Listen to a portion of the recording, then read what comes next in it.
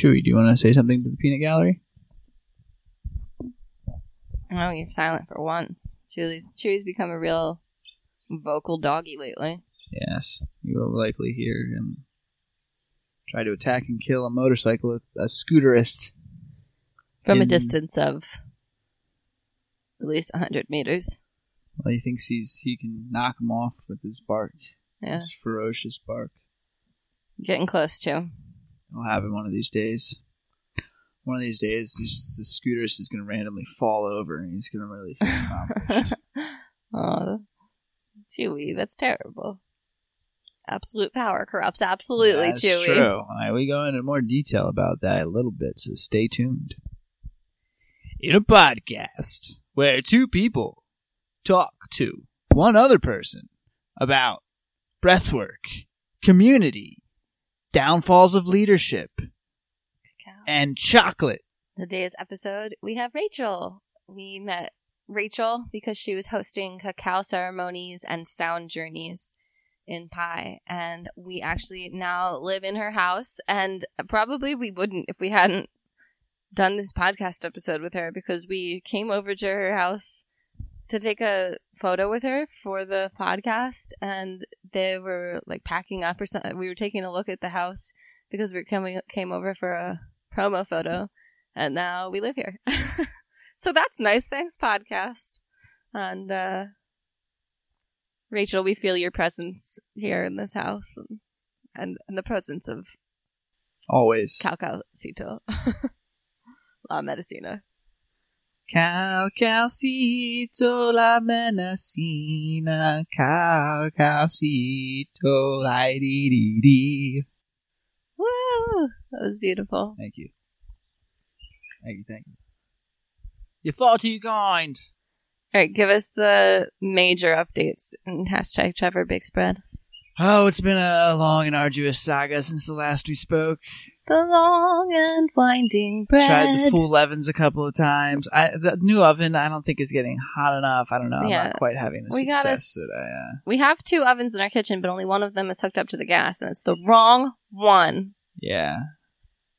So we should switch that today. So for next episode. Also, we had somebody over for a potluck yesterday that could spot the fact that my bread was supposed to be cooked in a Dutch oven and was not. Now this leads me to believe that when I get a Dutch oven, miracles will happen. So stay tuned. I think so. Dude, it's ridiculously... I feel like I've anytime I've baked bread in a Dutch oven, it's impossible to fuck up. Like, it just does all the work for you. Why have we not purchased a Dutch oven yet? I feel like if I've been every time we've been at a store. I have not seen a Dutch oven. Well, are you looking for cast iron or something? I'm looking for like an actual Dutch oven. Well, okay, I don't know what an actual Dutch oven is. Anytime I've baked in a quote unquote Dutch oven, I'm just talking about a pot with a lid that I'm able to put into the oven. Like, it doesn't have any plastic parts. So if it's an entirely stainless steel pot or whatever like that, it's always done the trick for me. I have done it in cast iron as well. I couldn't tell you if I noticed a difference. I did it a lot more in just a stainless steel one. For me, what a Dutch oven means is, it's you usually think ceramic, don't ceramic, yeah, or at least anything that's got enough thermal mass to really hold a temperature. So I think like something like steel or aluminum would just dissipate the heat too quickly.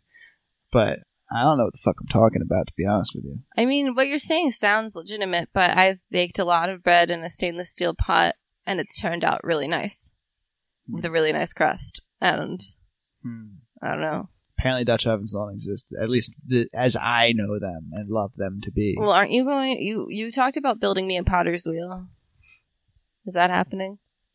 Yes. Right, should we get the garden together and the bathtub set up? You haven't read... I texted you a bunch of stuff last night while you were sleeping about everything we need to do to get our lives in order. Anyway, I was feeling...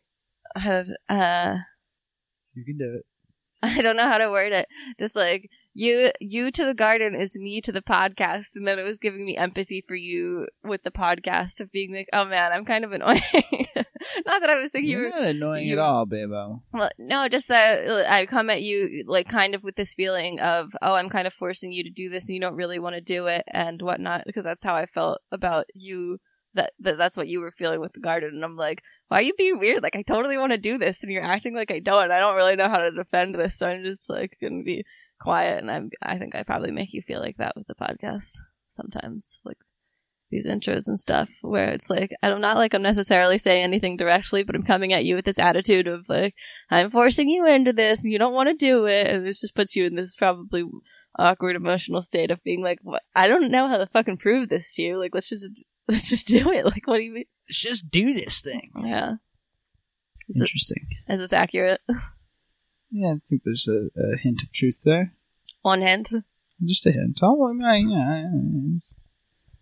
Oh, yeah.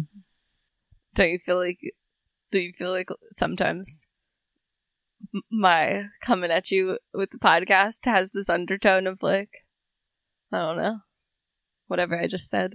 Don't you feel like even though I'm not necessarily saying the words, that sometimes you can tell that I'm thinking you don't want to do this and I'm forcing you into it? I suppose so. But I don't know, I just ignore it and get on with my life. Right, so that's what I was doing with the garden, and then it was like, then I was having reflection of like, I guess. But I feel like you carried that attitude on into the actual gardening. What do you mean? Okay, it also was outrageously hot. It could have been just that. It's not like I then feel like, oh, you in my head, it's like that the whole time for you podcasting. But it's not like I'm under the impression of it's just me asking you to do it, and like maybe you're slightly annoyed and then you're super gung ho. I definitely have the emotions of this is always something I'm forcing you into, and you're only like faking it so we can get it over with. But then doing the gardening and realizing that was your attitude when it wasn't at all an accurate reflection of my attitude made me question that I'm probably being ridiculous and for some reason like insecure about this. So you're only just now questioning that doing the podcast is not a 100% excruciating... No, not the actual podcast, but more like the extraneous stuff for the podcast, like these intros and anything where I ask you. I love the intros. It gives me a minute to sit down and talk with Beba. Thank you, Beba. Well, again, now I'm saying that upon doing this gardening stuff with you, I'm now realizing that this is probably all just coming from me and not at all a reflection of you. That yeah, maybe it's not like 100% exactly what you would wake up and do if I wasn't prompting you, but that there's probably no actual annoyance coming from you other than maybe potentially that now I'm bringing this attitude of like, you don't even want to do this. Because again, that's what I was feeling with the gardening, of being like, I totally want to do this. I expect you to be in charge because you know what the plan is more than me. But then just I'm going to let you in on a little secret there. I have no idea what the fuck I'm doing. You know what you're doing somewhat more than me. I have, well, I mean, that's part of the reason why I might feel like you're not as into it as me, because I don't know what the fuck I'm doing, and I'm trying to be like, what do you think about this potential idea? I'd really love your input and your insight into how this could all work. Here's kind of where my head's at, roughly. I don't know what the fuck is actually in my head, so I would love some input and try to bring that forth into fruition. And you're like, okay, let's go get some sand. Begrudgingly. But I'm not begrudgingly. So, this is the whole point of me bringing this up, is do some perspective taking and look at how, I mean, and if you think that I am being begrudging, then maybe that really means that you are being begrudging when you do the podcast intros and stuff like that, because that's... No, I think really what I'm picking up there is that it was fucking hot. So when it's hot, you get flattened when you're hot. Yes, definitely. Certain, like, I definitely am not particularly communicative or emotive. I'm just... Yeah, I don't like it. I'm sorry. I don't know how to tell you. But it's not like a reflection of my actual inner state of being like, of course I want to... Well, there's no way for me to know that looking out from the outside. I mean, what, like there is, like you're saying right now, you know. I mean, I can guess. I didn't really like internalize that I was torturing you with the garden or anything. I appreciate you being as like, let's do this thing as you were capable of doing at the time. And all these scenarios ran through my head, and I determined that it probably wasn't worth dwelling on, and I should just get on with my life. all of these scenarios of me being like, I can't believe he's fucking making me do this bastard. Yeah. I was I don't know what's in your head. I'm not gonna take that on to internalize without you saying that I should. That would be crazy. Unless you made it really fucking apparent that you hated it, and I probably wouldn't make you say it, but it's whatever. So I was like, let's get the shit done that we need 2 people for, and then if you want to continue to play, you can continue to play. It's up to you. But yeah, I love your input on designing. Well, from my perspective, you've spent the last couple of weeks reading gardening books that I haven't been reading, and also you've been reading about constructing with bamboo and all of this stuff. So, yeah, I'm not gonna lie, none of it's really all that applicable. Okay. I think I learned like 3 things, and the rest of it was self-promotion and pompery. Fair enough. Well, I feel like I have a pretty good understanding of what plants like to be near each other and what plants should be like at the perimeter and stuff like that. But in terms of we were constructing a garden bed with like stuff like, and power these books tools are written for people in the West that are using fucking, plywood and, like treated wood and just not exactly what we're doing here. So a lot of it doesn't apply. I mean, the gardening concepts kind of apply. But who the hell even really knows about that? We're in fucking Thailand. Again, these are not books written for Thailand. So a lot of it's going to be intuition and pulling a lot of shit together. So yes, that's how Bibbo likes to cook. I know. Why is this a condescending pat? No. This is. I'll go after that pasta last night. Yeah, and then I went down and spent hours making you cookies so that you would forgive me. Forgive you? What? You made me pasta. What is there to forgive? That it wasn't yummy. Did you taste it before you served it? No, of course not. But I ate my whole plate. I like I like disgusting greens. Out of spite? Like, I'm not going to taste this. I'm just going to eat it no matter what. What kind of crazy? All right, so this is a big ongoing debate. I will constantly taste the things that I'm cooking in order to adjust or add. No, this isn't a debate. You're doing it right. I'm weird. I'm not confused about this. I don't know what my weird aversion is, but I never have. Even when I had a bakery, where I was professionally making stuff and giving it to people, unless it was a completely new she's experiment. She's almost killed me with her cooking methods. What we call the Great Cranberry Incident of 2018. I think he just doesn't like the taste of cranberries. And again, I ate half of that loaf. It was pumpkin bread with fresh cranberries. This is all starting to make a whole lot of sense. I mean, if you like the taste of those cranberries, yeah, I like the taste of bitter. And the pasta last night was that's why you ate all the Swiss pasta last chard night, because you were and bitter. rocket. Pavo. It was a great pasta. Why? Stop it. What's the point? I don't know. I don't like it when I'm poking the bear. You lie. What am I lying about? You just said it was a great pasta. No, it was not a great pasta.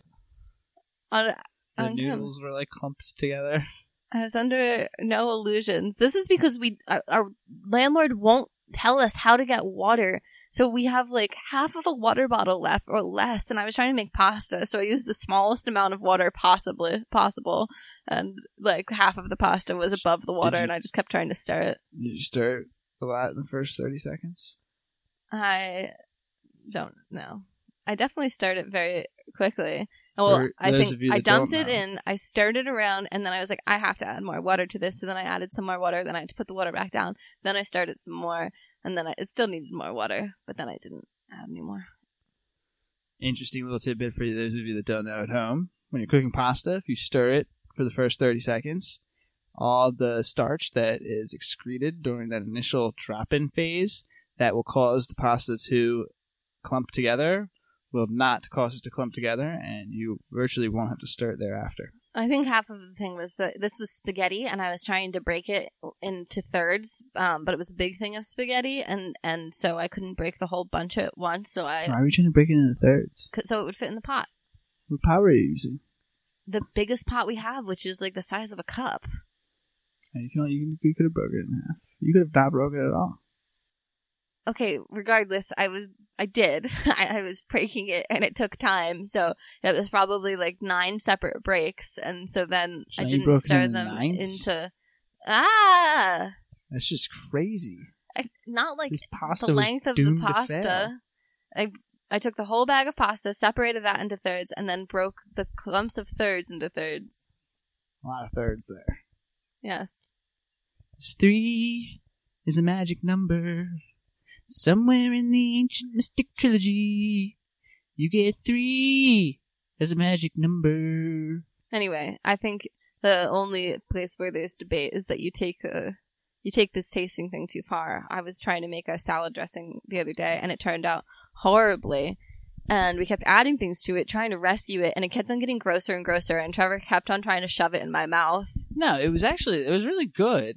It just had this really strange bad lime aftertaste. No, it absolutely kept on getting worse the more shit we added to it. It was Yeah. definitely getting grosser with every I think addition. it kind of balanced out at the end, but Well, you could have eaten it. I didn't want to eat it. I think no matter what, my taste buds would have been tainted with that terrible lime taste. Yeah. And then I isolated the lime that had done it, and I want to be able to taste that lime. Disgusting lime. Well, then you got your wish, because I went on to taste like the next 3 limes in front of our an upcoming podcast guest, Fred. She was in the kitchen preparing her food, and I was tasting these limes, and she witnessed me have like essentially a seizure from how gross this was. Like I convulsed my entire body. It was the most That's why I wanted you to try the other one. because you just wanted to witness this. Yeah, and I was like, I don't want to play this game. You'd already put so many gross things in my mouth in the last 10 minutes. It's one of my favorite games. That is not one of my favorite games. No, but see, now I have that taste stored in my noggin. So how will that serve you in life? Anytime that a dish is fucked up, I'd be like, that was those limes. It's like a superpower. I mean, I've tasted a lot of gross shit in my life, and I haven't had to like keep on tasting it in order to. I don't know what was wrong with those limes, man. They looked perfectly normal. They were It's a shame. way worse than cranberries or fucking Swiss chard. Anyway, so this pasta last 2 night, avocados. it was down slightly there. clumpy, and then I put in a shit ton of Swiss chard and arugula because I did an accidental order from our CSA here for like 19 pounds of fucking Swiss chard and arugula, and I've been trying to figure out how to use it. On the whole, do not like cooked greens at all. Yeah, Like I tried leafy to greens, really no. lightly saute them, but it was just like I just wanted them to get coated in a bit of like the onion and garlic mixture. Anyway, I genuinely didn't dislike it, but I totally understand why you did. It was definitely I think you try to cover up the like cooked green taste with ample amounts of. I put way more cheese not on the yours than I greatest, did on amount mine. of not the greatest cheese in the world.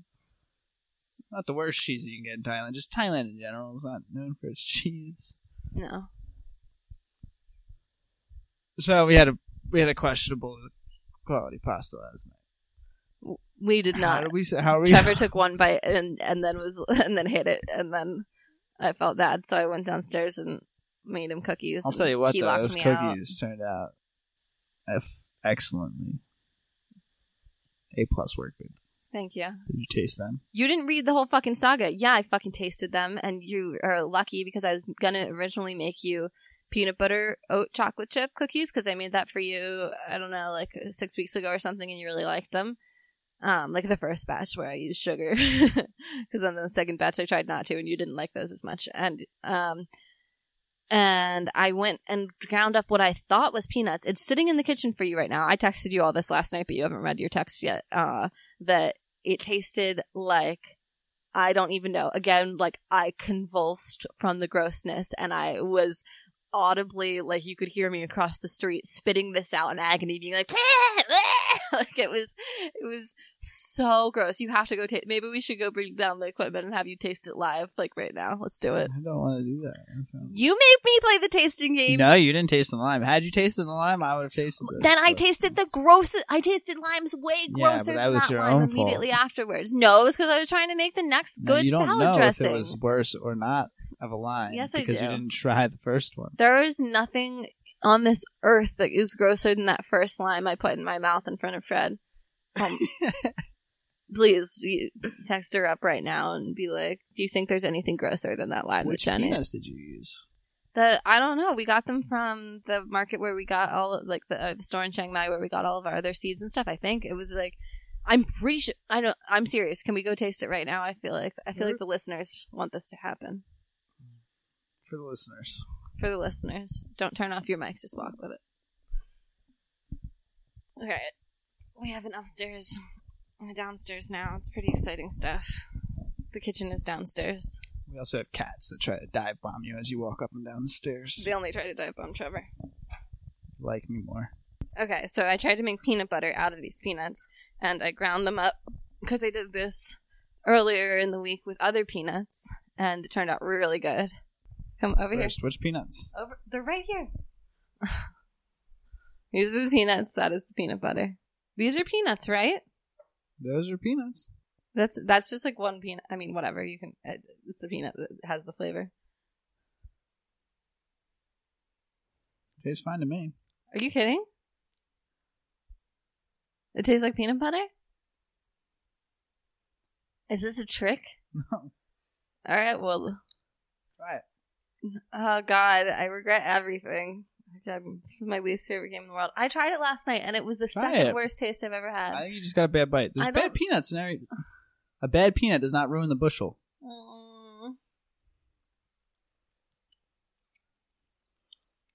It's not as bad as it was last night. Try the whole thing. Oh, wait, yes it is. You're a fucking asshole. I hate you. What the fuck? Why would you do that? How did you keep a fucking straight face? Oh my God, you're the worst person. Anyway, I tasted... It was not that bad. Do you taste this aftertaste in your mouth right now? Yeah, it tastes like soapy like... grass ass. Soapy grass ass. Oh. Jerk.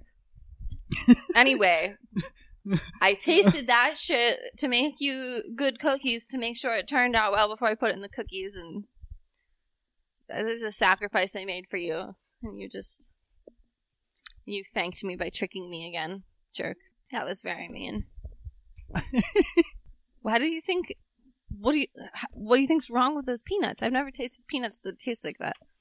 I kept on staring at them being like, is this actual peanuts or is this soap nuts? I believe I've told you the story that I often think of fondly. You made Rydell taste a gross peanut? Yeah, yeah. Tell us the story. Yeah. Shout out Rydell. I doubt you listen to this podcast. Love you, man. I think of this when I laugh sometimes. Every time he thinks of it, he laughs hysterically, like a full body laugh where he brings his knees up to his chest. I was eating peanuts. And Rydell was there. And you know when you get like a peanut and you're like, wow, this one's a little too like small for its casing, a little too, and you're just like, this is not going to be a good peanut, and you throw it away. Well, I took the peanut and I offered it to Rydell. And he so graciously accepted it that I felt bad initially. What do you mean? Like, what did he say? He was like, oh, like, thanks, man. Like, you just... You're really looking out for me. Yeah, like you yeah. I was like, oh, I kind of regret doing this. But then as he put it in his mouth and began to chew. What? The look on his face, I will never forget. It was just a pure, like, that moment when you stop chewing, you're like, something's not right here. And you take like one more cautious chew, like maybe it'll get better. It was so funny. You had to be there. I can't describe it. No, the way you retell it is beautiful. I've heard this story several times, and it's one of my favorite. Just the joy that Trevor exudes is really a beautiful sight to bear witness to. It was. I don't know why it tickles me so. And this is why when he says taste this, it's I have a lot of trust issues with taste this, rightfully so, because the majority of the time it's a trap. It's not true. I think so. No, it's not. If you make me something good, you usually just give me the finished product. If you want me to taste it ahead of time, it's a trap. That is not true. I mean, I say, yeah, probably oftentimes it's like something's not quite right with this. Like, should I add more lime? Should I add more sugar? Should I add more salt? You know. What the fuck are we making that those are usually our 3 ingredients? I feel like those are our 3 main ingredients in life. general, Yeah, I agree. Well, honey more than sugar itself, I think. But anyway, no, I know. Again, yeah, I know you're right. But for the majority, I think pasta sauce. When I make pasta sauce, not like the shit I made last night. That wasn't sauce. That was just like throwing wilted greens into some clumpy pasta with cheese on top. But when I make actual like tomato sauce or something like that, I think that's the only thing that or pizza sauce or any type of tomato based sauce. That's the only thing that I'm regularly tasting and adjusting. I think everything else, I'm just kind of like, hope this turns out well. I'm not gonna make any adjustments. Yeah, for the record, you are a wonderful cook, and your creations turn out right 90% of the time. And all of the dishes I've made you, like 2 things have been truly terrible. It's just funny that we happen to be having this conversation about me being a tester and you being a non-tester, and my ramen soup turning out wonderfully and your pasta turning out questionably. Again, I was under no illusions. Based on what I was putting into it, I wasn't expecting a great output. I was expecting a not bad output, and that's what it was for me. It wasn't like I would bring this pasta to a potluck, but I eat a lot of greens in a lot of different formats. It's like, it doesn't make any what's sense the to me. thing? Why would you eat people are always saying like questionable? You get it. You have to force yourself to enjoy the taste of beer, or what do people say about that?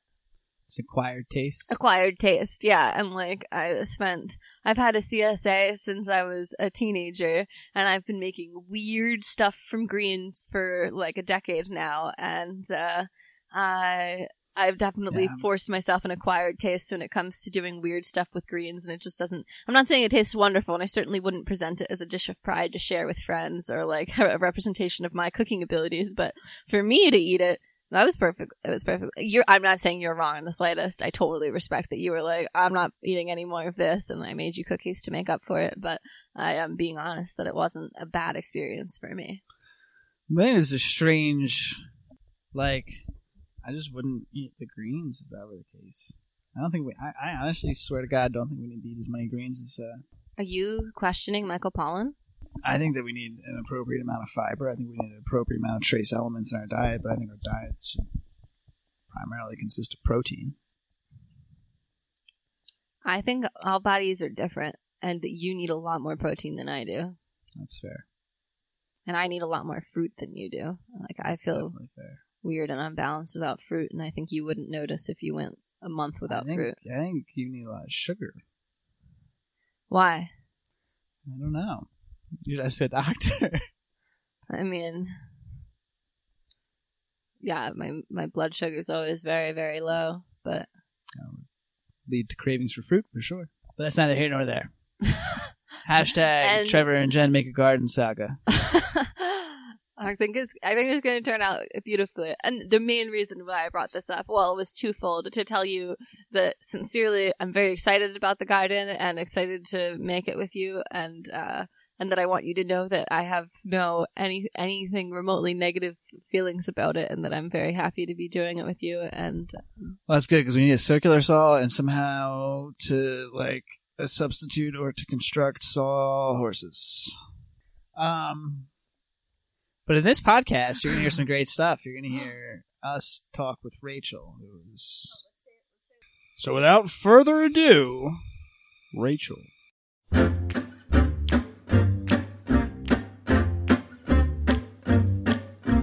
Occasionally interesting. Occasionally interesting. They are occasionally interesting. Today we have Rachel. Rachel moved to Pai, a small hippie town in the mountains of northern Thailand, where we're currently living, at the same time as us, and she immediately began making big moves. We met Rachel after she'd been only living in Pai for 1 week and began hosting cacao ceremonies and sound journeys.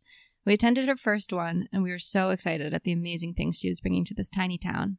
Since then, we've attended many cacao ceremonies, and I've worked one-on-one with Rachel in a breathwork meditation session. Her focus in life is in helping to heal others and bring them together. We're so excited to have her on the podcast today. Welcome, Rachel. Hi, guys. Happy to be here. Thanks for having me. Good job. All right, so let's get right into it. Can you briefly explain what a cacao ceremony / sound journey is? Yes, so I started doing cacao ceremonies about a year and a half ago. And for me, I've just kind of compiled many different forms of meditation and different rituals that work for me. And I've just put them together in an offering. And the medicine of cacao really helps people center into their hearts. So really when you add anything with that, like creativity, movement, breath work, dancing, expression, it all just becomes a little bit easier for people to open up when they have the medicine of cacao in them. So it's just a combination of all of those things put together with drinking of delicious chocolate. And how does the sound journey part play into all that? And what is a sound journey? All right, so I like to use sound as one of my favorite modalities to use to change up the vibration of the body. So when we use sound, we physically change our vibration, and you can feel it buzzing through the body. And so I like to use different forms of sound meditation, which includes chanting and toning and singing. And so we use those different forms in the ceremonies and for me, it's a way to kind of sing to a higher power, to sing to the divine, and to, just change up your vibration. Very cool. Everyone's favorite part of the ceremony, other than drinking chocolate, is the Tantra icebreaker exercises that you guide. Can you tell me about how you learned this, why it's important to bring to a group, what it achieves, and give the listeners some things to break out at their next party? Sure. So, one of the parts of the cacao ceremony is the connective work, which, as you said, is these non-sexual tantric exercises. And so there's a beautiful tantra school in Chiang Mai that I worked with on numerous different occasions, and have learned a variety of exercises to help people connect on a deeper level. And so I love to, when you have cacao in your body already, because it's considered a heart medicine, it's helpful for assisting with connecting on a deeper level. So it opens people up to connect in this way. And so it's beautiful. It's a beautiful thing to add, because especially for people who are traveling, I find that oftentimes travelers just meet not a deep level. People are curious about where they're coming from, what they're doing, but to meet, to connect on a deeper level is something that not everybody has a chance to do. So I love to add that into the ceremony to give people that extra way of connecting. And so it includes things like eye gazing. So that's simply standing in front of somebody and taking a moment to breathe and connect energetically, and then opening the eyes to connect through the eyes. And this can be very uncomfortable for some people, because I think we're taught to avert the eye gaze of people who are looking at you. And so to stare directly into someone's eyes for a minute or more at any given time can be a little bit uncomfortable. So we encourage people to stare at one eye and just focus and have stillness when they're looking. And after a few moments, the rest of your vision fades away, and you can just go deep into looking at this person. And it's a beautiful way to become comfortable with discomfort, which is a thing I think is a very important thing for us all to learn to do. And so we do things like that, eye gazing, heart holding. So we place our hands on each other's hearts and then breathe while we're connecting in this way. And then sometimes we will just have a moment of asking questions, and the participants will take turns both listening and speaking. And I think it's really important to practice listening, because a lot of people love to interject when they're listening rather than just fully giving their attention. So it's another practice I like to include in the ceremonies. What's like the most unexpected feedback you've gotten? Well, I have had people, there's such a variety of responses, but I've had people who get very uncomfortable start laughing a lot. That happens. And then I've had people have at the other end of the spectrum start crying after. Very first person I made eye contact with wept Yeah. Very intensely. Yeah. And I think for some people, they've just never really allowed themselves to be so fully seen and so fully vulnerable. And when you get into that situation, it can bring up a lot of emotions. And the cacao also helps with that. Cacao helps us to get in touch with our emotions and makes them a little bit stronger. Happiness, sadness, joy. So I think all of that just comes to the surface. And then I've also had experiences, our right side of the body is the masculine side. And so I encourage people to try to see the strength and the masculinity in each other when they're looking into the right eye. And when you're looking into the left eye, it's the more feminine, gentle, creative side. And I've had people express to me that they see like a masculine figure in front of them when they're looking into the right eye. And they see a feminine figure when they're looking into the left eye. So I've had people tell me, like visions they've had when they're doing these exercises and ways to express themselves that they never have had before. So that's, I think, some of the most powerful responses. That's awesome. Yeah. Have those people been sipping the Happy Shakes? No, they've been sipping Happy Cacao. Happy Cacao. That's interesting. I think that's pretty fascinating. I would like to experience that.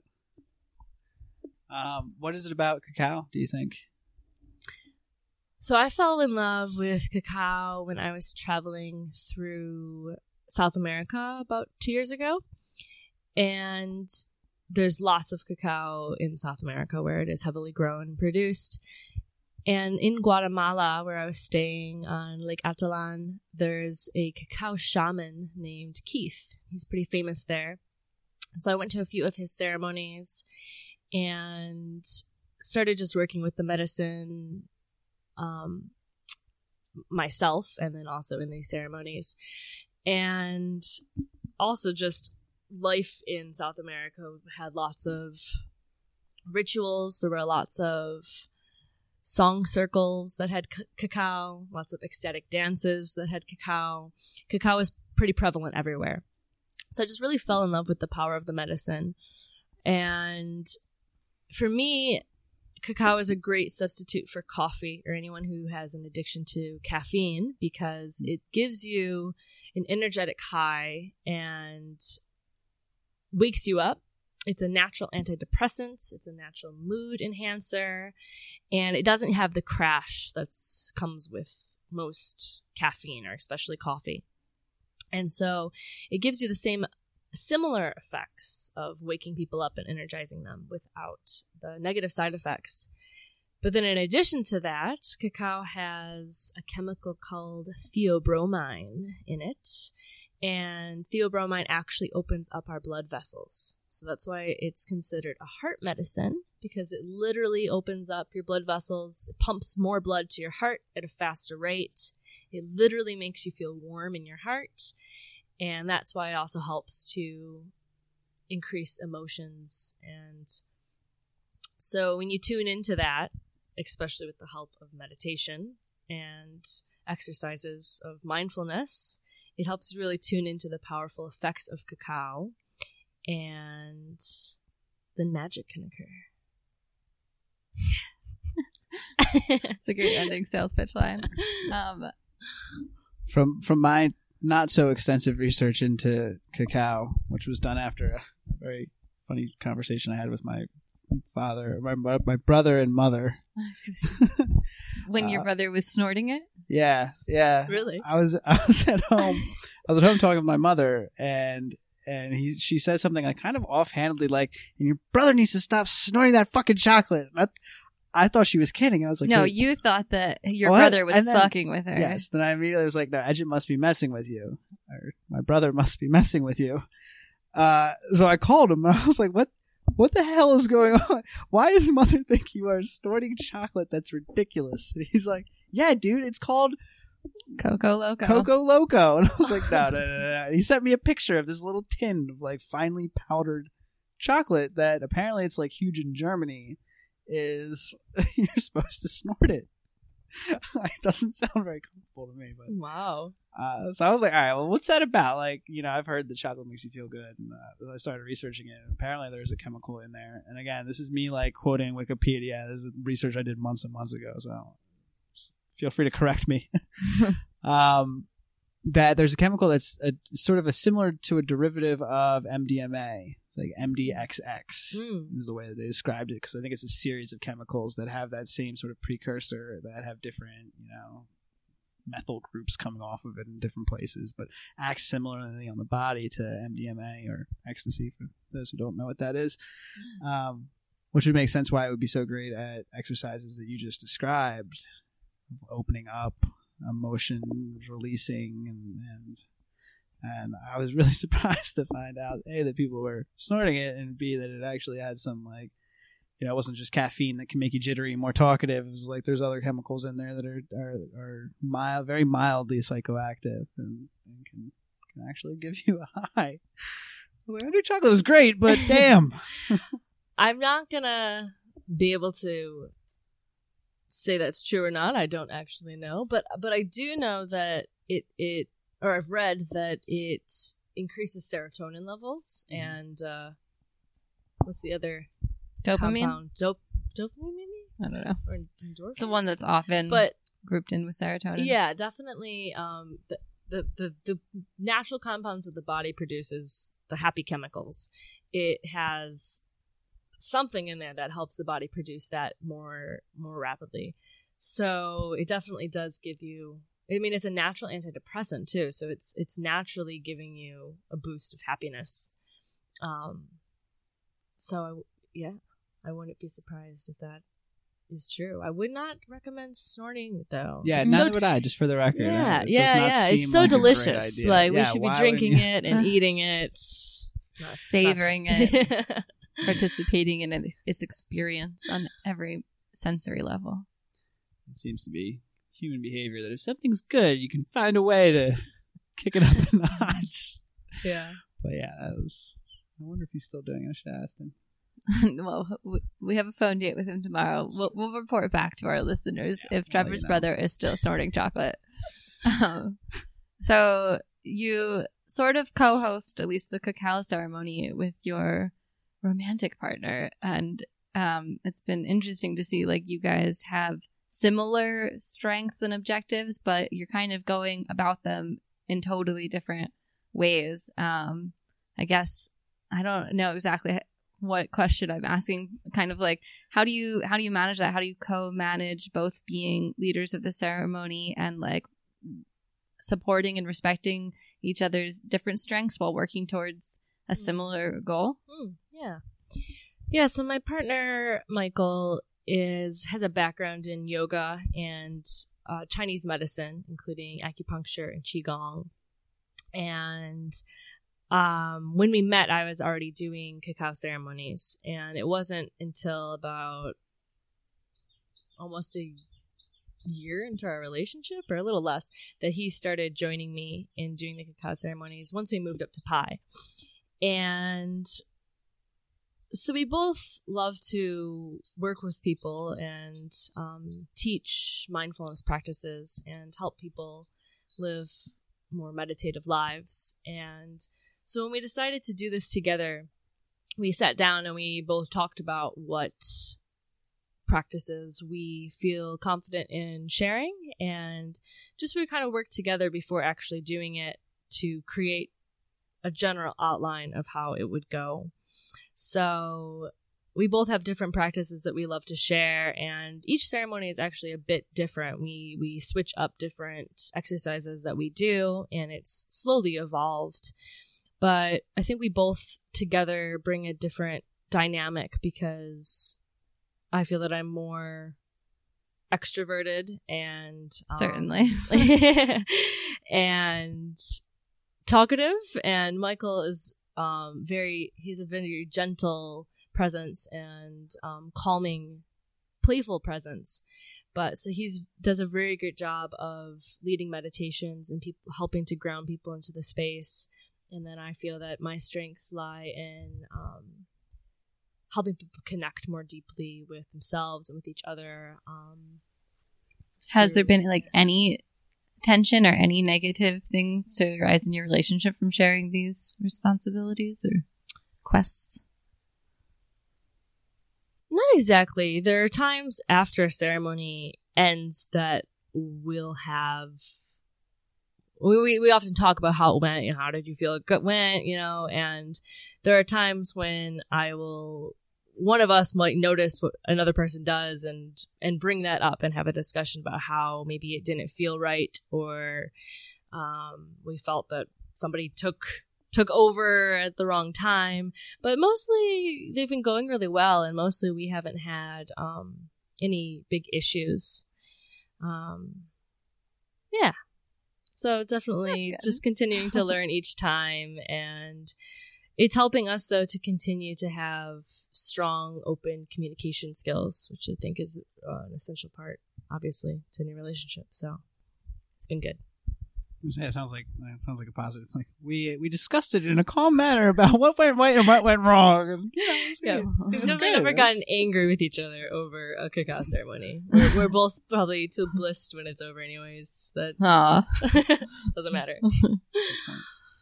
One of the main objectives of the Tantra exercises and community ceremonies seems to be letting our guards down and being vulnerable with ourselves and the group. When creating vulnerable spaces, how do you, as the group leader or facilitator, make sure to keep that group safe? So I definitely like to save the exercises for at least the middle to the end of the ceremony. And in the beginning, I like to just work to create a safe feeling space for everybody. And that includes, I like to let everybody have a chance to speak in the ceremony. So we often go around and let everybody say their name and what they're hoping to get out of the ceremony. And that kind of helps, I think, people feel that they have a role in the ceremony. They're not just there to participate. They're not just there to receive. They're there to actually be a participant in the ceremony. And throughout the first initial half of the ceremony, we meditate, we sing songs, we drink the cacao, do some inner work. And I think, at least strategically, this was planned to help people open up and arrive into the space and to begin feeling more relaxed and more calm in the space before jumping into the connective work, which can be a little bit more intimidating and vulnerable. Mm-hmm. And especially, again, going around in the circle and letting everybody speak kind of lets everybody get a feel for who's in the circle. And so it kind of takes away that complete stranger feeling that everybody here is a stranger, and helps at least some people feel more connected. How do you feel when invariably every cacao ceremony, at least one person says the reason they're there is just for the chocolate? Like, do you is that always funny to you, or do you get it all like? No, I don't actually mind, because that's like something that's actually getting people to come in that may not come to something like this before. If it was just a connective sound ceremony, it might not call to these people. But the fact that they're there because they like chocolate, great. That gets them in the door to then open up to these other experiences. That's a great perspective. Yeah. And I have other people that are like, I don't know why I'm here. My friend brought me, like, just here to experience whatever it is.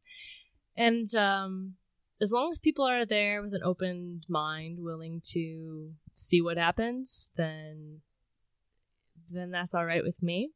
And we also even tell people in the beginning that everything is an invitation. Nothing is required. So if there's anything that makes people feel uncomfortable, they're welcome to opt out of the specific exercises. And sometimes that happens. Some people do not feel comfortable to do all the things. But again, just creating an environment where people feel that they are empowered to make their own decisions and to listen to themselves is an important part of it. And then once they start doing it, I encourage them to play with their edges and try to see where their boundaries are and where their walls are up, and explore if they can go a little bit further and expand their boundaries and their edges. So, yeah. Related to this question was a note from Trevor that I don't really remember or understand, that just says, "Pink drink, wild, wild country." Do you remember what you wanted to ask? It was supposed to be tied to like drink? Wild, wild country. Supposed to be tied to a pink drink. Community, keeping community safe and like leaders getting out of control. I think that might have been like drink the Kool-Aid and wild, wild country or something. I don't remember what you thought. Maybe this was you don't remember where you were going with this at all. This was like a month ago that we made these notes. I mean... Well, okay. Do you have any questions in the general realm of community leadership when it comes to these types of safe space communities? And I don't know. We could talk about our experience in the last community that we were a part of if you want. Do you want? Are you scared? I'm always scared. I think we told Rachel a little bit about it, but like I'm still... we're putting this out into the world. She can hunt us down. I mean, Thailand. We're in Thailand. She can try. I mean, I don't know. We're in Koh Phangan. She'll never find us. Yeah. I'm curious. I want to hear more. So we were part of a gathering called Skillshare, created by a very intelligent, charismatic individual who, through the course of the time that we would go there, it was once a month. It was, an amazing community. There was one main event a month, and then we would have like other different gatherings and trips together with like different members of the group. And this individual was just fantastic at bringing together some really, truly fantastic people and creating a space that felt very safe, and I mean the energy was just fantastic. It was our first date, actually. She was like, "You got to come meet these, come to the Skillshare thing." I was like, "Yeah, that sounds great." And I was blown away. We did a sound journey, and I was like, "That was just his first sound journey." Amazing experiences I've ever enjoyed. And we also did Thai massage for the first time. Yeah, it was nothing like what do we now know Thai massages. It was just like incredibly painful contortions that like, admittedly, it was like I had to be in chair massage, pose for like 20 minutes, like laying him over my legs. It was, but it was fun. It was fun. It was definitely good. We had a bonfire and this amazing like sort of like farmette thing, and we burnt all the old memories that it was a great time. The things we wanted to let go of. Everything was great until the creator of the group started to sort of spiral out of control. There were some red flags prior to what became really sort of a shit show. And we had witnessed there being a bit of a witch hunt, but it was so fringe early on in the community of being like, just if anybody for any reason remotely didn't feel right to her, they were banished from the group, and then she would go around and make sure every other single person supported her in this banishment and would villainize this person who she had banished, and if anybody didn't back her up, then they were probably going to be ostracized from the group. But at first, this seems reasonable because there was like someone there, like Jenna told we me a didn't story. Like know these people you don't as know well. Anybody, and you hear a story about somebody peddling a pink drink. Oh, maybe that's what. I didn't make that connection till after I said it. This pink drink that was like probiotic crap. Yeah, it was this older guy. It was probably in his 50s or something, and I don't really remember everything. But it was like he had this pink drink that was supposed to cure everything about you that was like really great, and he wanted to give me some as a gift, and he seemed okay. He seemed like, pretty normal for that group of people. And I was like, yeah, sure. Like at the next event, I'd love to get some from you. And then this quickly escalated to him, I guess, I don't know, moderately stalking me. I mean, he was calling me obsessively, texting me all the time. He showed up at my place of work multiple times, trying to give me this drink. And then, like, I was getting really freaked out, so I started avoiding him. And he then was, like, turned on me and started being really mean and angry about how ungrateful I was. This was a person I'd met one time at, like, a community gathering, and we talked about, you know, probiotics or whatever. So I told all this to the leader. I think that was the first time I'd ever attended one of these things. And I told her about it. And she was like, this is completely inappropriate. Like, you're a young woman and he's full blown stalking you. Like, no matter what you want to call it, this is not okay. And, you know, she had him immediately removed from the group. I think that was like his first time going too. So, it wasn't like he was a longtime community member, and she ostracized him and had a talk with the person who brought him in the first place. So that was like our main experience with it so previously. All that sounds reasonable, and it's really kind of great to have this safe space and then a kind of gatekeeper, so you don't have to be the person that's like, yo, stop, you know, like that sounds wonderful. But it quickly became something else. Then it became everyone all the time. Anyone who didn't believe every single thing that she said was ostracized, villainized, and anybody who remained friends with those people who she ostracized or villainized were then part of the people who she ostracized and villainized. And, like, I mean, yeah, it quickly turned into a thing of, like, everybody being afraid to speak ever. And yeah, it was the Crucible in real time. We can make a play about it. I mean, it was, and there's some other stuff that I wouldn't want to say on a podcast, because if people are listening, it might, like, some of the more personal family and how do you deal with that? I mean, that's probably where the question of, like, managing a safe space is hard from that. So, like, from her perspective, like when she was taking control of who could come in and who, like, if you take that ownership of it, then that power seems to be right. I think absolute power corrupts absolutely is always the rule. But yeah, like, I mean, you already seem, you're obviously more grounded and you do a lot of self work, and I think those are necessities for a leader. But yeah, I don't know. It's hard to imagine you ever, like, even having any stirrings of, like, taking control or becoming, like, a dictator. Yeah, I mean, I don't see this happening to me. But also, because people are coming, and especially in Pi, it's quite a transient community. There's often a very completely different group of people week to week. So I'm not really getting into their backstories, and you know, we're together for 2 hours, and then I often don't see these people again.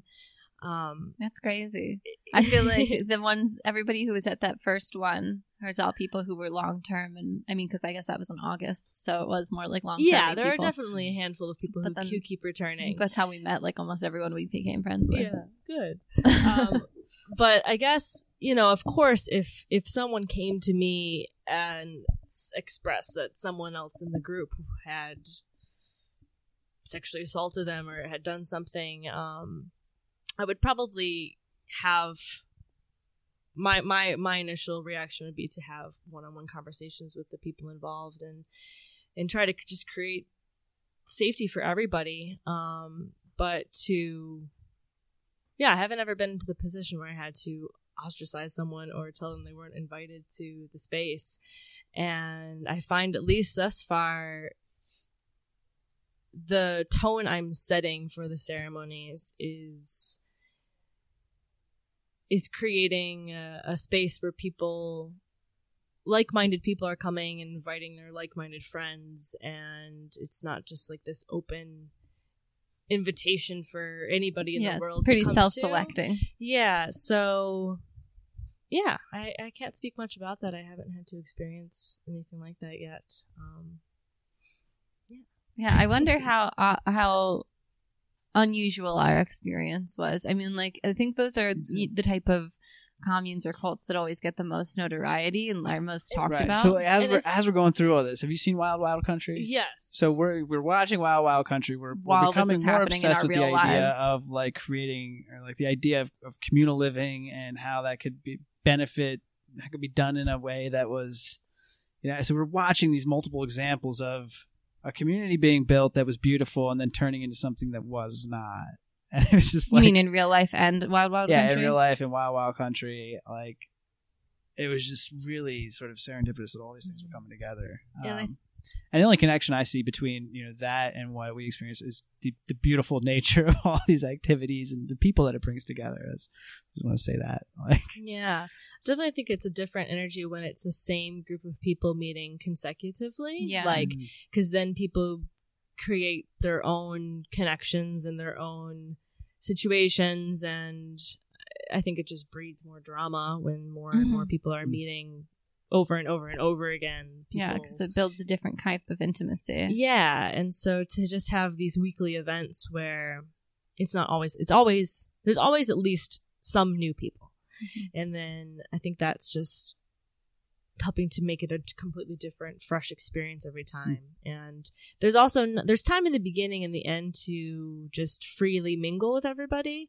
But throughout the actual ceremony, it's very strategically planned. You're connecting with 1 to 2 people at any given time about a specific topic, or most of the time in silence.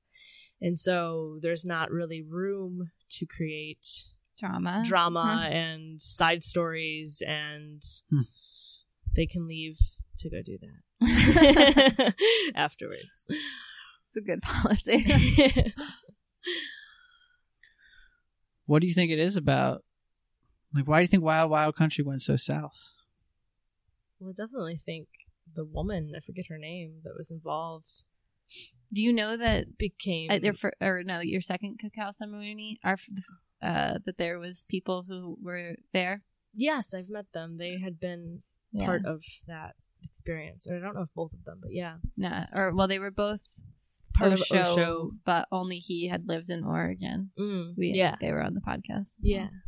Cool. I haven't spoken to them deeply about this, but I did know that. You can just listen to the episode. Yeah, I will. Yeah, I think that power, not everybody can handle having that much power. And I think that at least in the film, that's how it was depicted, is that she was so hungry for being in power and became the voice of Osho while he was silent, and things just went sour. I want to talk about my experience with breathwork with you, because Trevor and I have talked about it infinite times since we did it. What? Trevor's eating the microphone.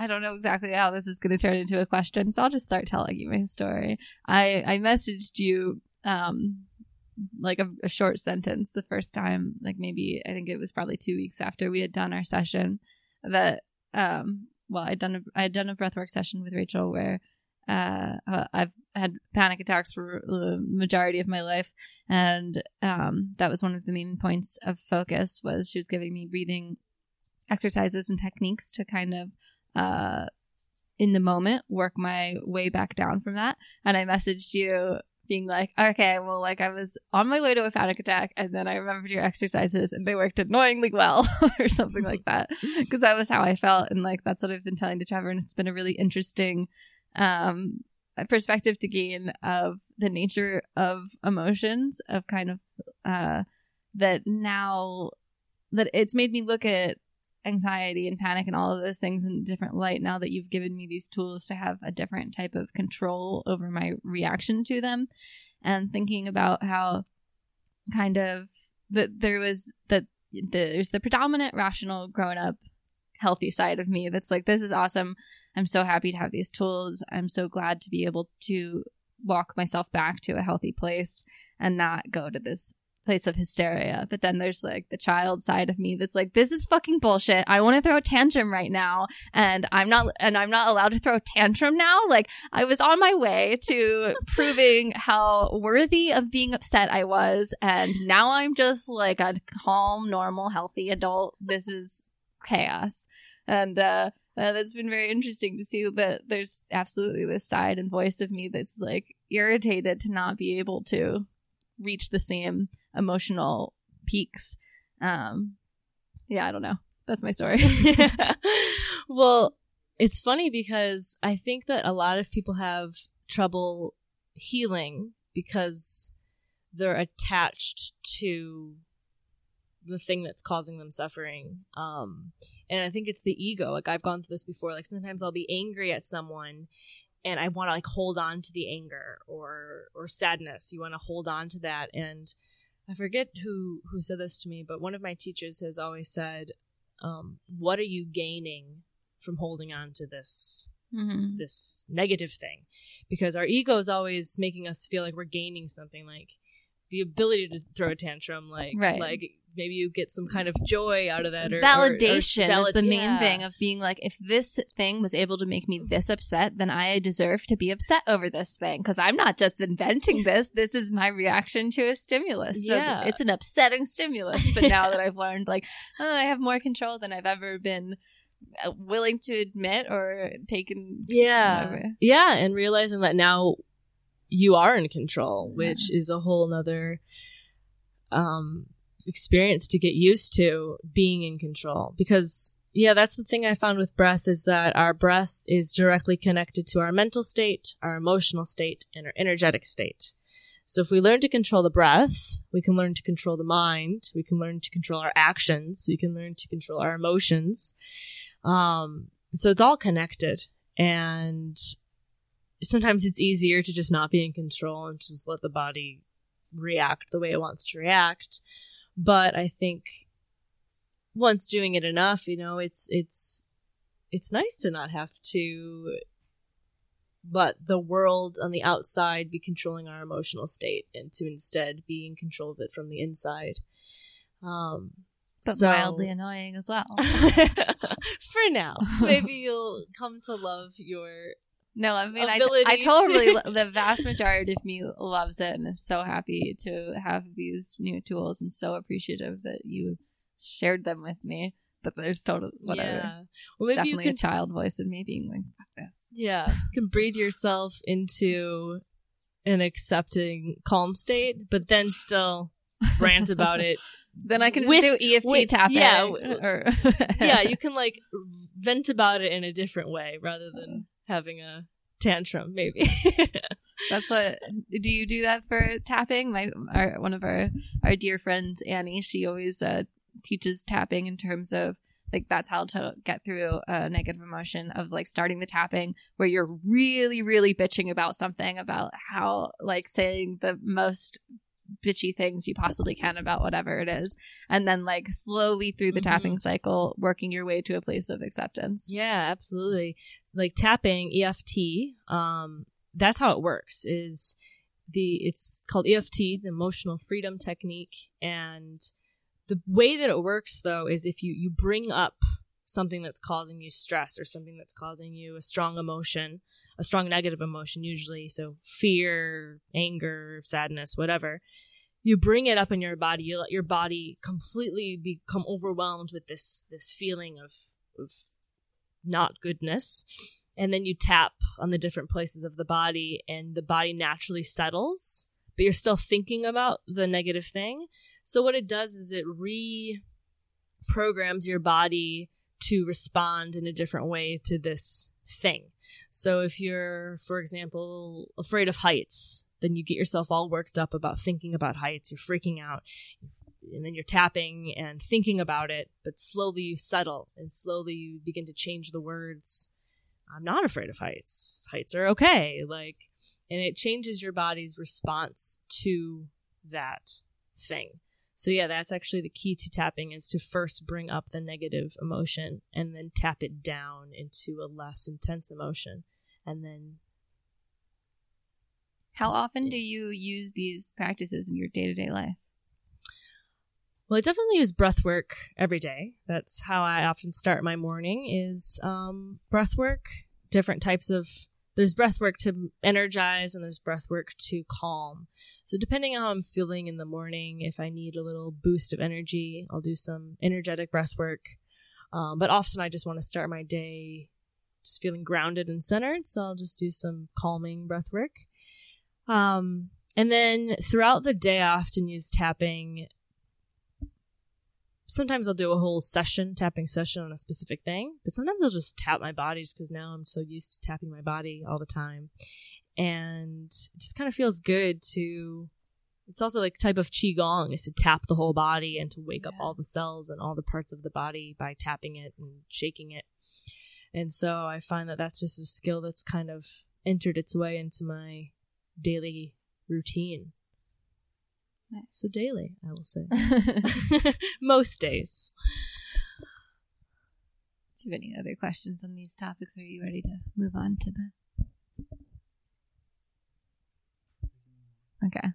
What is the most unrealistic thing you believe in? It's hard because if I believe it, it doesn't seem unrealistic. But let's see. Well, recently I've been learning a lot about energy medicine, which tapping is a form of energy medicine. But the science behind energy medicine is essentially that we are all made of energy. Everything is made of energy. But typical science says that everything we deal with things on the cellular and molecular level, which is where most of modern science and medicine has come from. But energy medicine says that everything kind of comes from the mind, and that the whole world is just energy. And so we're all connected, and all of our energy bubbles are also connected. And that, what we think is creating an energetic vibration that's changing everything else. So I guess that's kind of it. I firmly believe and have experienced that our thoughts really do affect the world around us, and they can affect our bodies. Like even like pain, physical pain that we feel a lot of times is just associated with our thought processes and what we're thinking. Mm-hmm. And so like all of these things, the law of attraction, all of this, I've experienced them to be real. And I think for people that aren't on the spiritual path, find that to be absolute bullshit. My brother is a firm believer in just modern day science, and anytime I talk about any of this stuff, he thinks I'm a lunatic. But I really do believe that we can help heal our bodies with our thoughts and with our energetic state, as opposed to necessarily popping pills and going to see a doctor for every malady that we may encounter. But to some people, that's very believable. So that's a good answer. That was a good answer. To accept? Yes. Accept. If there was one behavior or action you could get everyone in the world to do or stop doing, what would it be? I think about this often. Like, if everybody would do this, it'd change the world. Mm-hmm. What's one? Yeah, I'm going to go back to breath work. I think that if everybody knew the power of the breath and how to control their breath, so many issues would be dissolved. I especially think that, when we're born, we know how to breathe naturally and deeply using our diaphragm, but throughout growing up, throughout living the stressful lives that most of us live in, especially the West, life just throws so much stress on us, and we slowly forget how to breathe. Most people these days are breathing very shallowly. They're not using their diaphragm, and most people are living in a state of mild hyperventilation day in and day out every day. And this creates a very intense stress response on the body and creates the heart beating at a faster rate. So many people are just living with so much stress. That's their normal. That's their norm. Mm-hmm. And I think that if everybody knew how to breathe slowly and deeply And one of my favorites is counting the breath, counting like 4 beats in, 4 beats out, or 5 or 6. That's the one you taught me to get back from the Yeah, panic attack, and it definitely works. Because if you count the breath, then the mind has a job to do, so it's not running around thinking about all the things that are causing you stress. And You're just like previously, if I was like, okay, take a deep, slow breath, and that was just too freaky for me, like the lack of control I already had over my breath, then to try to like control it in this kind of abstract way made everything way harder and way more overwhelming. But to just focus on counting and to not even really be thinking about it as breathing, yeah, it is nice. a way easier thing to focus on. Good, yeah, I'm glad. So if anybody out there listening is ever dealing with stress a lot, like just sitting down and counting the breath in, counting the breath out, trying to shoot for 5 beats in and out, that slows down the breathing rate to about 6 breaths a minute, where most human adults are breathing at 20 breaths a minute, 20 to 25 breaths a minute. And so if we can learn to slow down the breath, then we're going to learn how to slow down the mind, to calm the emotions, to help people sleep more easily, to stay asleep longer. And I think all of these things are all associated with a lot of the problems going on. So, and then on the other hand, people who are too tired all the time can learn to breathe more rapidly, more intensely, and actually get high off their own breath. So there's 2 sides to the breath coin, and both are full of so much power. So that's the one thing I hope for all people, that we relearn how to breathe properly. I think that'd be awesome. What is the most annoying thing about people? These are tough, guys. Yes, we try. We all do it, but I don't like complaining, I suppose. When people are complaining about everything, that's really annoying to me. We should bring back our original business idea for our Get Rich Quick.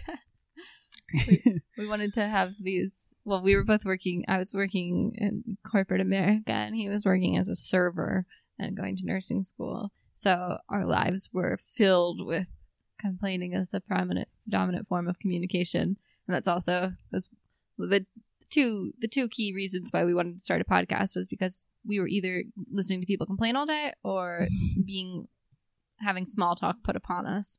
So we originally decided to create a podcast when we were in the midst of that. We're like a way to have real conversations with people and ask questions we actually want to know the answers to.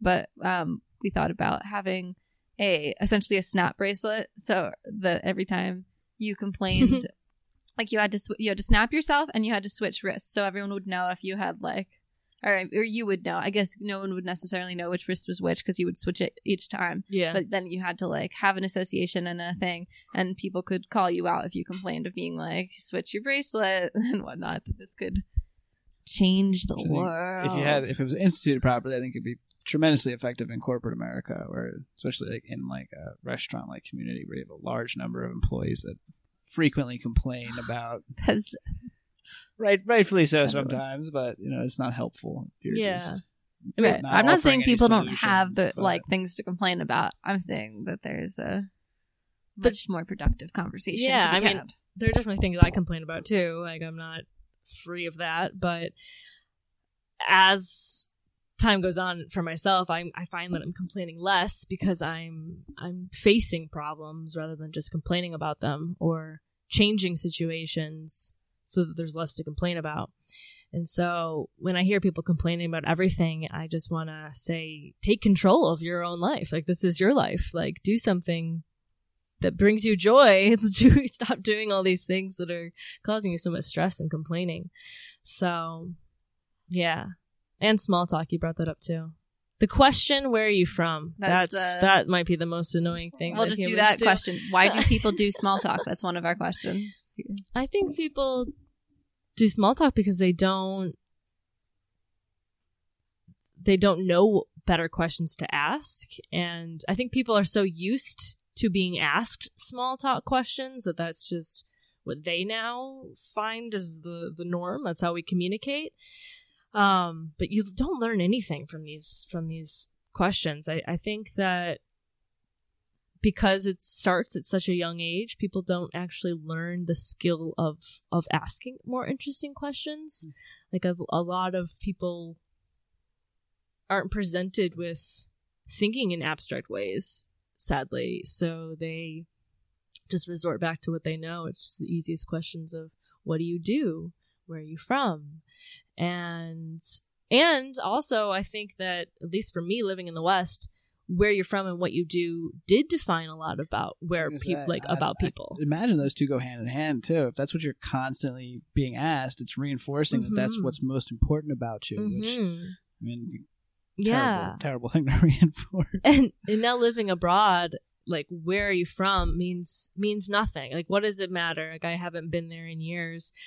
And what do you do is such a loaded question now, because I don't just do one thing. It's like, there's lots of things I do. So do you think that there's like a set of small talk questions that travelers have adapted to sort of replace those commonly asked questions? I mean, I think where are you from might be an example of one. People still ask me that every day, though. Yeah, that's like, what we mean. Yeah. Like, I think that there's like, what do you do here? I don't know. But well, like, I think one of the main small talk questions I ask in Pi is like something along the lines of, how long are you going to be here? Because that is kind of like, how much can I invest in you? Like, I would really like to be friends, but if you're leaving tomorrow, I mean, we can still hang out today, but like, I just need to prepare myself emotionally ahead of time. For sure. But especially in Pi, people like never really seem to know the answer. Yeah. Or they'll say, oh, I'm leaving next week, and then they're back and let's stay here for 5 months. Like us. That's always funny. You said you were leaving 2 months ago.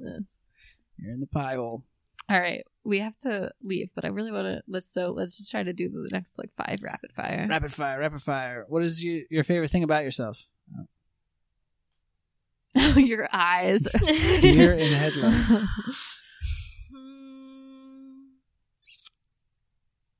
I'm very strong-willed. I feel like I know what I deserve, and that's amazing. And yeah, I guess I've realized that life is meant to be joyful, so I just try to be joyful most of the time, and that really helps me to be a happy person. Would you say your natural state, is it one of joy, or is it one of neutrality or other? I mean, I definitely get sad, I definitely get angry, I definitely get stressed. Default. But usually I'm quite happy. Usually I can find something to be happy about. Perspective of gratitude. Yeah. What is something that is really popular now, but in 5 years everyone will look back on and be embarrassed by?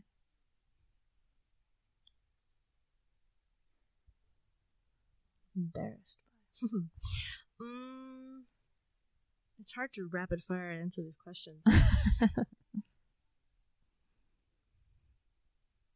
Coffee. No, probably never. Not. Probably not. Kidding me.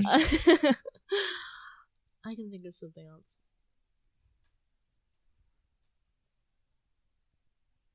Wiping our butts with toilet paper instead of using a bum gun. Hopefully everyone will look back on it and be like, oh my god, that's so embarrassing. I'm glad that you brought this up, because I think about this all the time since moving to Thailand.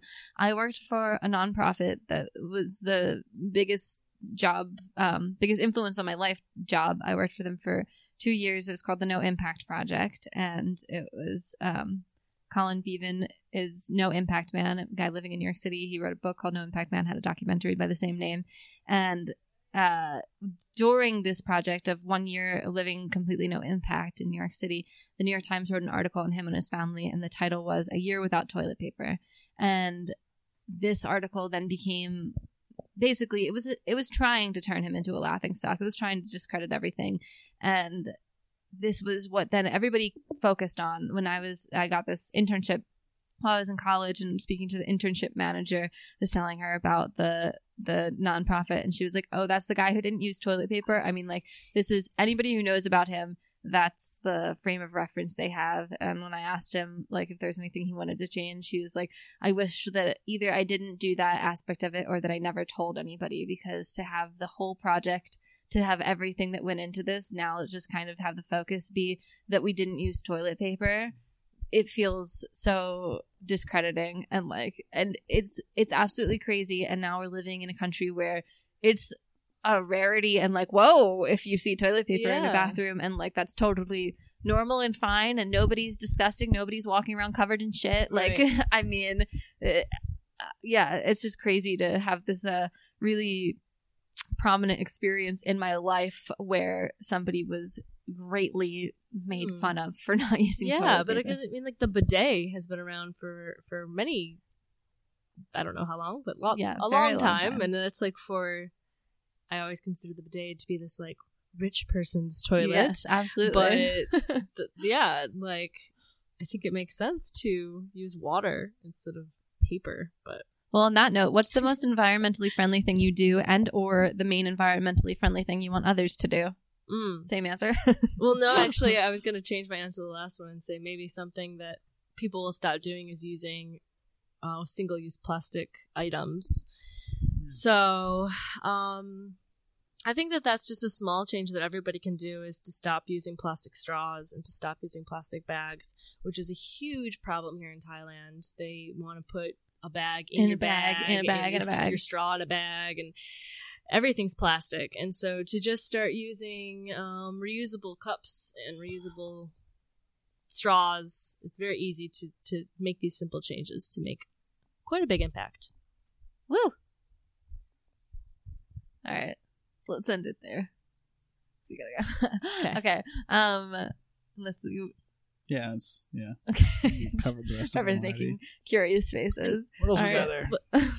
Did I give you enough about? You wanted me to give people practices, but we already asked that. I did enough, right? Yeah, I think you went into nice detail. Well, so where can people go if they want to find more information about you or from you? Oh yeah, so I have a website.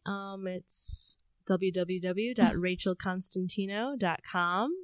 We'll include that in the show notes. Awesome. And if you're ever here in northern Thailand, I do regular cacao ceremonies and breathwork journeys. So feel free to, you can find the ways to connect with me on my website as well, like Facebook and email. Awesome. Thank you so much for being on today. It's lovely to talk with you finally. Thank you guys. Honored to be here. Thank you. Okay, bye. Yay, bye.